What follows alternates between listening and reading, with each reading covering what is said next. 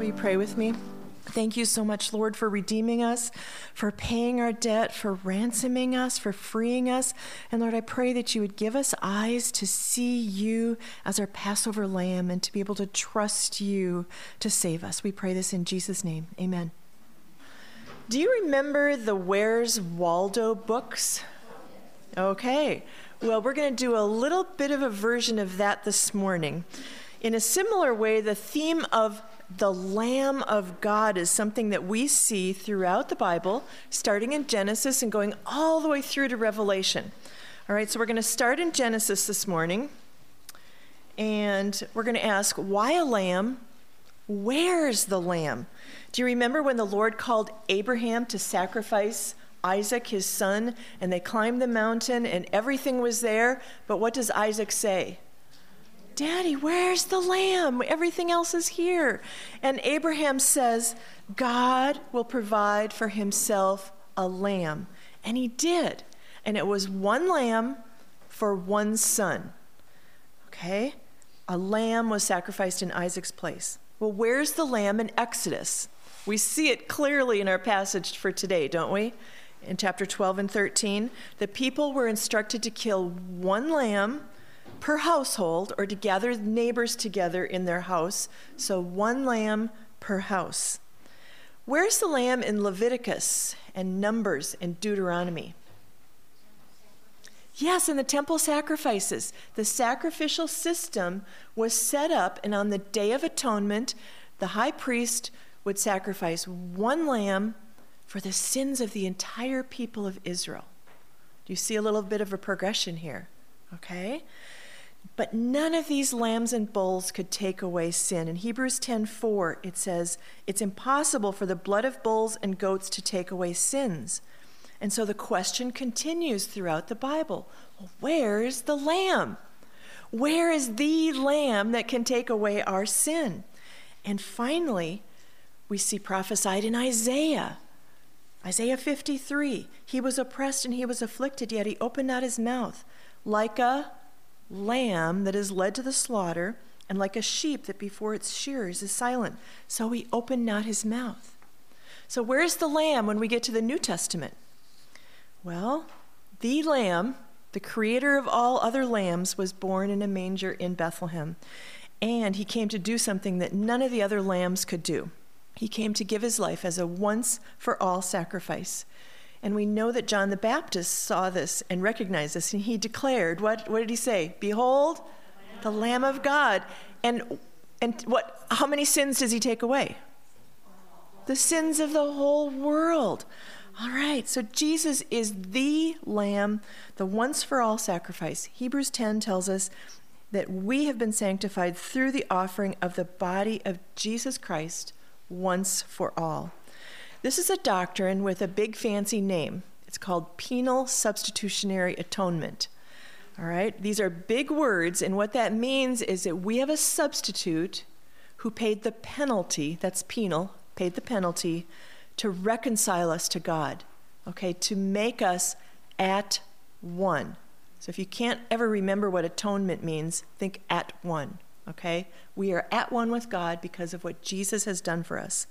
2 Corinthians 5:21 tells us that for our sake, God made him to be sin who knew no sin, so that what?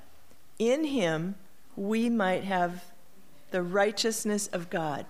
So that is the great exchange. So Jesus dying in our place, spilling his blood for us, is our only hope for reconciliation with God. It's his substitution that saves us. So Jesus, the Passover Lamb of God, God's own firstborn son, died in our place. And that is what makes our passage today so significant. So I want you to see and to trust that Jesus, the Passover Lamb of God, God's own firstborn son, died in our place. And in addition to that, I want you to rejoice. I want you to bow down and worship, knowing that this amazing God is not against us, but he is for us, right? He is God and we are not. Now, when we hear something repeated over and over in our passages, you might wonder why. And in Exodus, Moses writes about the Passover 5 times in addition to the event itself.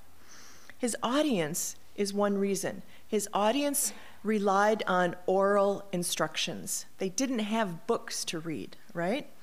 Now, these instructions for Passover were so important, it was a matter of life and death for them to get it right. So Moses repeats the instructions, all right? We also see different aspects of the celebration in the different telling of these instructions. The first time we saw it was last week in Exodus 11, which was a warning to Pharaoh about the death of the firstborn, kind of like a preview of what we see today. Now, in your homework this week, you saw a sandwich structure, and I'm not going to spend a lot of time on this. I just want to show you that in the center of this sandwich, the meat, is the 10th plague and the Exodus itself. And then we have all these instructions on either side of it, but it's all pointing to the event. All right, number 1, we're going to look at kneading the lamb. This is just a matter of review from last week, from chapter 11. The reason that this plague is here is that you may know, right? You may know that the Lord makes a distinction between Egypt and Israel. Now, God is going to reveal himself later in Exodus 33 as the God who has mercy on whom he has mercy. And in this passage in Exodus 12 and 13, we see that God has mercy on those that put the sacrifice, the blood, over the door. Now, we also see that God is making his wonders known, multiplied throughout the land of Egypt. So, yes, Pharaoh's heart was hard, but Egypt and Israel would know that he is God. And now we come to the instructions for the Passover. 1 Corinthians 5:7 tells us that Jesus is our Passover lamb. So I'm going to walk through the passage today with that in mind, showing you how each part of it points to Jesus. Now, the people were to choose the lamb. You might have noticed in the beginning that God sets a new timetable for his people. The beginning of months, it shall be the first month of the year for you. Now, God is saying, I'm doing a whole new thing here. You're going to even rearrange your schedule, your calendars around this pivotal event. Now, in verse 3, we see that the Passover lamb was sacrificed for the sin of one household, right? A lamb for a household. And this sacrificial lamb had to be free of all defects. And they were to bring it in the house and to watch it for a few days, right? Nearly 4 days they watched this lamb. And can you imagine this 1-year-old lamb or little goat in the house? And at the end of 4 days, what do you think the children were thinking of? They were probably a little bit attached, right, to this thing.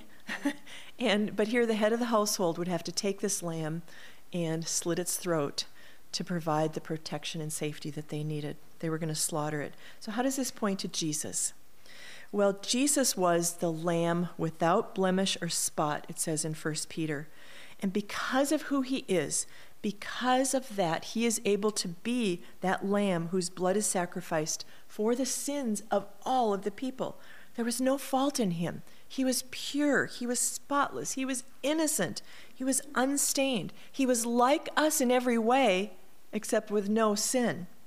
So Jesus also, like that lamb that came in the house for 4 days, he lived among us, okay, for 30 plus years in private, in his home, growing up with his friends, with his disciples, in his public ministry. He committed no sin, neither was deceit found in his mouth. When he was reviled, he did not revile in return. When he suffered, he did not threaten, but he continued entrusting himself to him who judges justly. He himself bore our sins in his body on the tree, that we might die to sin and live to righteousness. By his wounds you were healed, for you were straying like sheep, but have now returned to the shepherd and overseer of your souls. I just think it's so sweet that in the Bible we not only have Jesus as our Passover lamb, he's also our good shepherd. It's just such a beautiful picture. All right, next we have number 3, killing the lamb and applying the blood to the door. Now the lamb, you read in your passage, they're going to kill the lamb at twilight, and it was on the 14th day of the month. This was this was the first Passover, but this points to Jesus because Jesus celebrated the Passover with his disciples, and then it became the Last Supper. Now the lamb was killed at twilight When Jesus took his last breath on the cross, it was at the 9th hour, which would have been at twilight. Another thing that we're going to see here is in verse 22 and in verse 6 or verse 7. They're going to take that blood and they're going to paint the doorpost. But you saw this word basin here, right? That was repeated a couple of times. Now this could be a bowl, and we think of it as a bowl, as a basin that they would have drained the blood into. But another meaning for this word is the ditch or a trench that was by the doorway. So their houses were constructed in such a way that they didn't want the water to flow into the house, so there was a ditch in front of the door. So it's likely that they could have taken this lamb and they would have gone to the doorway, slit its neck there, and the blood would run into that little ditch by the doorway, this basin. And so when they said to take this bunch of hyssop and dip it in the blood was there at the bottom in the threshold. And then they would have touched the lintel, which is the top, and then they touched the side. And you see what even the symbol is, or the sign that they're making. They're making a cross as they do that. Now, A.W. Pink said that this points to Jesus as well. He said that all 4 sides of the door are now sealed with blood. And he said Jesus had blood above where the thorns pierced his brow, blood at his sides from his nail-pierced hands, and blood below from his nail-pierced feet. Now, for the people to do this, to obey Moses and the Lord's instructions, was an act of faith. And it showed that they believed God's word about the judgment to come and trusting in God's protection. So the Israelites went into their homes, and they were inside of this, their house, and the door was sealed with blood on that first Passover night. They found redemption and protection when they were inside. Now, what happens the next morning? The next morning, they go out through this door again. They go through this blood-covered door, and they begin their journey as a newborn nation. Do you see the birth imagery here again?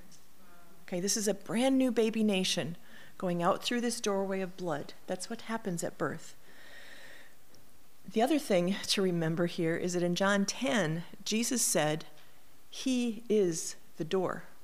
He says, "Truly I say to you, I am the door of the sheep. All who come before me are thieves and robbers, but the sheep did not listen to them.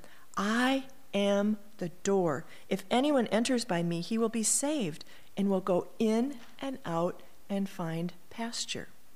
So we are born into a new life because of God's judgment on Jesus, who is our substitute. Now in verse 13, it says that the blood will be a sign, not for the Lord. What does it say? The blood will be a sign for you, okay? The Lord doesn't pass over them because they are Israelites versus Egyptians. No, and it's not because they're righteous or they're without guilt. The Israelites will be spared from death when the destroyer passes over because of the blood of the innocent lamb that is going to be over their doors. That blood is going to stand between them and Yahweh. This is the mercy and the grace of the Lord. The Bible tells us in Romans that we all deserve death because of sin. That's Romans 6:23. And we read in Romans 3:23 that all have sinned and fall short of the glory of God and are justified by his grace as a gift through the redemption that is in Christ Jesus, whom God put forward as a propitiation. That word is another big word that means atoning sacrifice, okay? As a propitiation by his blood to be received, how? By faith. That's what we do. We need to, by faith, have Jesus' blood covering us as well.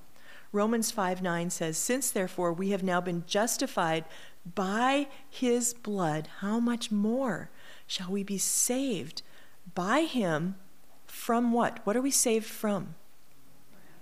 From the wrath of God. We're saved from God's wrath.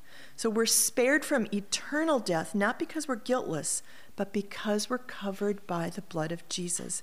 His blood must be applied to our hearts by faith. Okay, now, number 4, eating the lamb. Now, first they eat it with bitter herbs, and this is to remind them of their hardships, their bitter suffering, and their slavery. God doesn't want them to forget the anguish that they spent in the last 430 years. He wants them to remember their bitter bondage. So keep this in mind. Will they remember how horrible it was, or will they want to go back to Egypt? Now, this lamb also had to be eaten. The lamb was going to sustain them for this journey ahead. They were to eat all of the lamb, no leftovers that they're going to leave behind. If anything was left, it was to be burned up. Jesus also said we need to eat of him. He said we must eat his flesh and drink his blood to have eternal life. So we too feed on Jesus. And do you remember what the religious leaders thought when Jesus said this? They were furious with him. Many of them left when he said this, right? Because they found this very offensive. Whoever feeds on my flesh and drinks my blood has eternal life. They found this very offensive. But this is also connected with the Passover.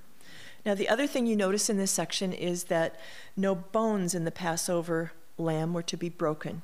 This also fulfills prophecy. We read in John 19 that none of Jesus' bones were broken. So in the Passover, we see how our Redeemer rescued and delivered and set his people free from slavery. But now we see that we're not just saved from something, we are saved to something, okay? We have hints here in Exodus 12 of what we're going to see in the rest of Exodus, that God saves his people for worship and for holiness. We're saved to be sanctified. And we see this in the instructions now about eating unleavened bread.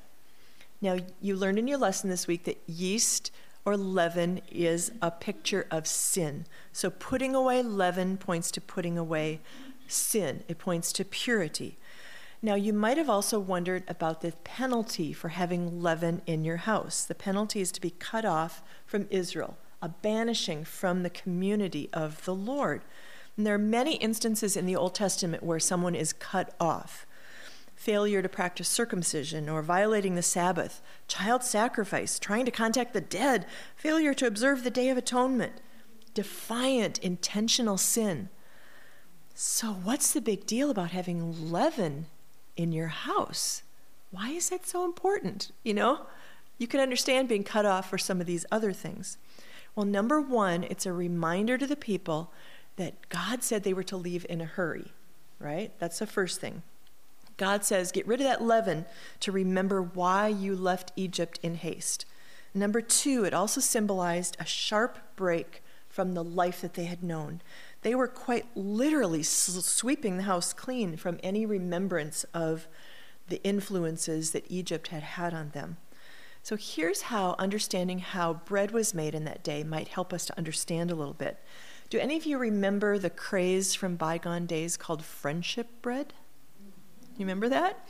You'd have a bowl of this stuff on your counter and you'd feed it for 10 days and then you would take a chunk and you would bake it. You'd have a chunk that you would feed again and then you'd try to find friends that you could pawn off the rest on, right? Some people even named theirs Herman, right? Okay, so you would make Herman muffins and Herman coffee cake and Herman everything, okay? Well, the people of Israel would bake, their bread was kind of like sourdough bread. So what they would do is they would save a chunk that had the leaven in it. And then when they made their new bread, they would just mix in that chunk and that would be what would help that bread to rise. And so what God was saying is he's saying you need to get rid of that old stuff, that old reminder. You don't need to hold on to that old stuff from Egypt. I'm going to give you plunder from the Egyptians. You don't need to hold on to the old leaven. One commentator said God wanted to do something more than to get his people out of Egypt. He wanted to get Egypt out of his people. So now after being in Egypt for 400 years, some of them began to probably adopt some of their customs, their gods and goddesses, their idols. And so when God rescued them, he also wanted them to forsake these idols. He's saying, don't go back. Don't hold on to that old lump. You left that. You're not a slave in Egypt anymore. Don't go back there. So in part 2 of Exodus, we're going to see how the Israelites are going to continue to struggle with this. They even tell Moses they want to go back, all right, to where they were as slaves. Now, Paul said to the Corinthians, he said, "Do you not know that a little leaven leavens the whole lump? Cleanse out the old leaven, that you may be a new lump." Do you see that? You may be a new lump as you really are unleavened. Jesus has done that for us. He has sanctified us. So he's saying, sweep out this old leaven, because that's what you are in Christ. And why? For Christ, our Passover lamb, has been sacrificed. Therefore, let us therefore celebrate the festival, not with the old leaven, the leaven of malice and evil, but with the unleavened bread of sincerity and truth. So Jesus is our Passover lamb who set us free. And just ask yourself, are there any lumps of leaven that you have laying around in your house that you're still holding on to? Get rid of it. We're saved in order to be sanctified. That's who we are in Christ. And it's very good to remember how Jesus has saved us, but remember that we've been saved for a purpose, God's glory. This means getting rid of that leaven in our lives and sweep out that sin before it has a chance to grow. All right, trusting in the Lamb. Here the people were instructed to take a bunch of hyssop. You might have wondered why hyssop. Hyssop is an herb. We know it as marjoram, and it's constructed such that it could be used like a paintbrush. Okay, it would hold some liquid to it. In Psalm 51, David says, "Purge me with hyssop, and I shall be clean. Wash me, and I shall be whiter than snow." And do you remember what Jesus said when he's on the cross, or what Jesus says when he's on the cross? He says, "I'm thirsty." So a jar full of sour wine stood there, so they put a sponge full of the sour wine on a hyssop branch and held it to his mouth. And when Jesus had received the sour wine, he said, "It is finished." And he bowed his head and he gave up his spirit. All right, just another connection with Jesus and Passover. All right, trusting the Lamb. One more thing in this section. It says here, when you come to the land, or you shall observe this rite as a statute for you and your sons forever. All right, and when you come to the land that the Lord will give you as he has promised, you shall keep this service. Okay, you might wonder, if we're commanded to keep this forever, why don't we? It's a good question to ask, isn't it? And I personally have had friends that used to be Jewish who are now believing in the Messiah, and they have a rich heritage, and celebrating the Passover meal is called the Seder. It's got some beautiful, beautiful imagery.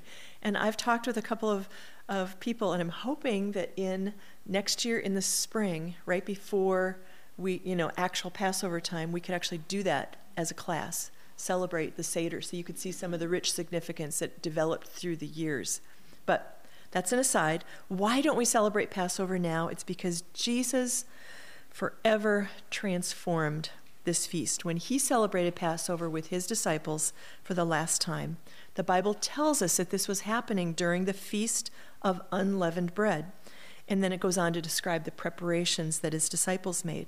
So Jesus didn't just celebrate Passover, he began a whole new feast. And so when he gave his disciples the bread, he said, "This is my body." And when he gave them the cup, he said, "This is my blood. This is my blood of the new covenant," right? Jesus was saying, "I am the lamb that will be sacrificed to take away your sins." And so this Sunday, we're going to celebrate communion here. So I'm hoping and praying that you will just have new eyes to see, and just a heart that rejoices, seeing Jesus as our Passover lamb. Now the Passover celebration was for the people to look backwards at what God had done in saving them, in the 10th plague and in the Exodus. And we look back at the cross, don't we? That's where we look. Jesus has rescued us there. Jesus said, "Do this in remembrance of me." That's what we remember, that we're sinners saved by trusting in the Lamb. All right, number 7, seeing the severity and the mercy of God. Here we see the actual plague on the firstborn, and you see that word over and over, don't we? Here's the firstborn many times here in this section, the firstborn. We also saw this back in Exodus 11 many times, 4 times in Exodus 11, and we also see it in chapter 13 because of that sandwich structure. We see the instructions for celebrating the consecration of the firstborn. Now remember back in Exodus 4 when Moses was to say to Pharaoh, "Thus says the Lord, Israel is my firstborn son, and I say to you, let my son go that he may serve me. And if you refuse to let him go, behold, I will kill your firstborn son." And then in chapter 13, verse 2, God says, "Consecrate to me all the firstborn. Whatever is first to open the womb among the people of Israel, both of man and beast, is mine." Firstborns belong to the Lord. They're not really ours, they're the Lord's. Now, clean animals were to be sacrificed. Unclean animals needed a substitute, like a lamb or a goat, to be redeemed or bought back. Now, the firstborn sons, we read, they're the Lord's. So if you want him back, you pay a purchase price or you ransom him. So we don't sacrifice animals anymore for our firstborn sons. And why don't we do that? Because Jesus is our once-for-all sacrifice for redemption. Colossians tells us that Jesus is the firstborn. He is God's one and only Son. And we read in Romans 8:32, "He who did not spare his own son, his firstborn son, but gave him up for us all, how will he not also with him graciously give us all things?" God did not compromise his judgment in Christ. The same God who came down in judgment to kill the firstborn in Egypt came down in judgment at the cross, in the death of his own son. One commentator said, Israel sacrificed a Passover lamb so as not to sacrifice their firstborn sons, but God, who is rich in mercy, sacrificed both. Okay, remembering God's deliverance. Did you notice that a mixed multitude went up with them? Some of the Egyptians left with the Israelites, and we don't know how many responded and may have even turned to the Lord. Last week we did see that some of them began to fear the Lord, and maybe some of them are even led to worship. And we read in verse 42 of chapter 12, "It was a night of watching by the Lord to bring them out of the land of Egypt." So this same night is a night of watching, kept to the Lord by all the people of Israel throughout their generations. How about us?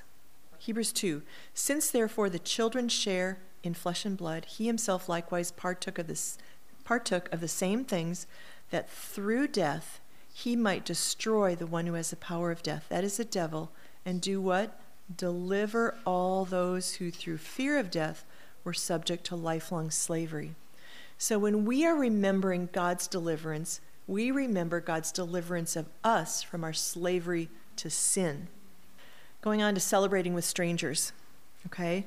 "The Lord said to Moses and Aaron, this is the statute of the Passover, no foreigner shall eat of it, but every slave that is bought for money may eat of it after you have circumcised him."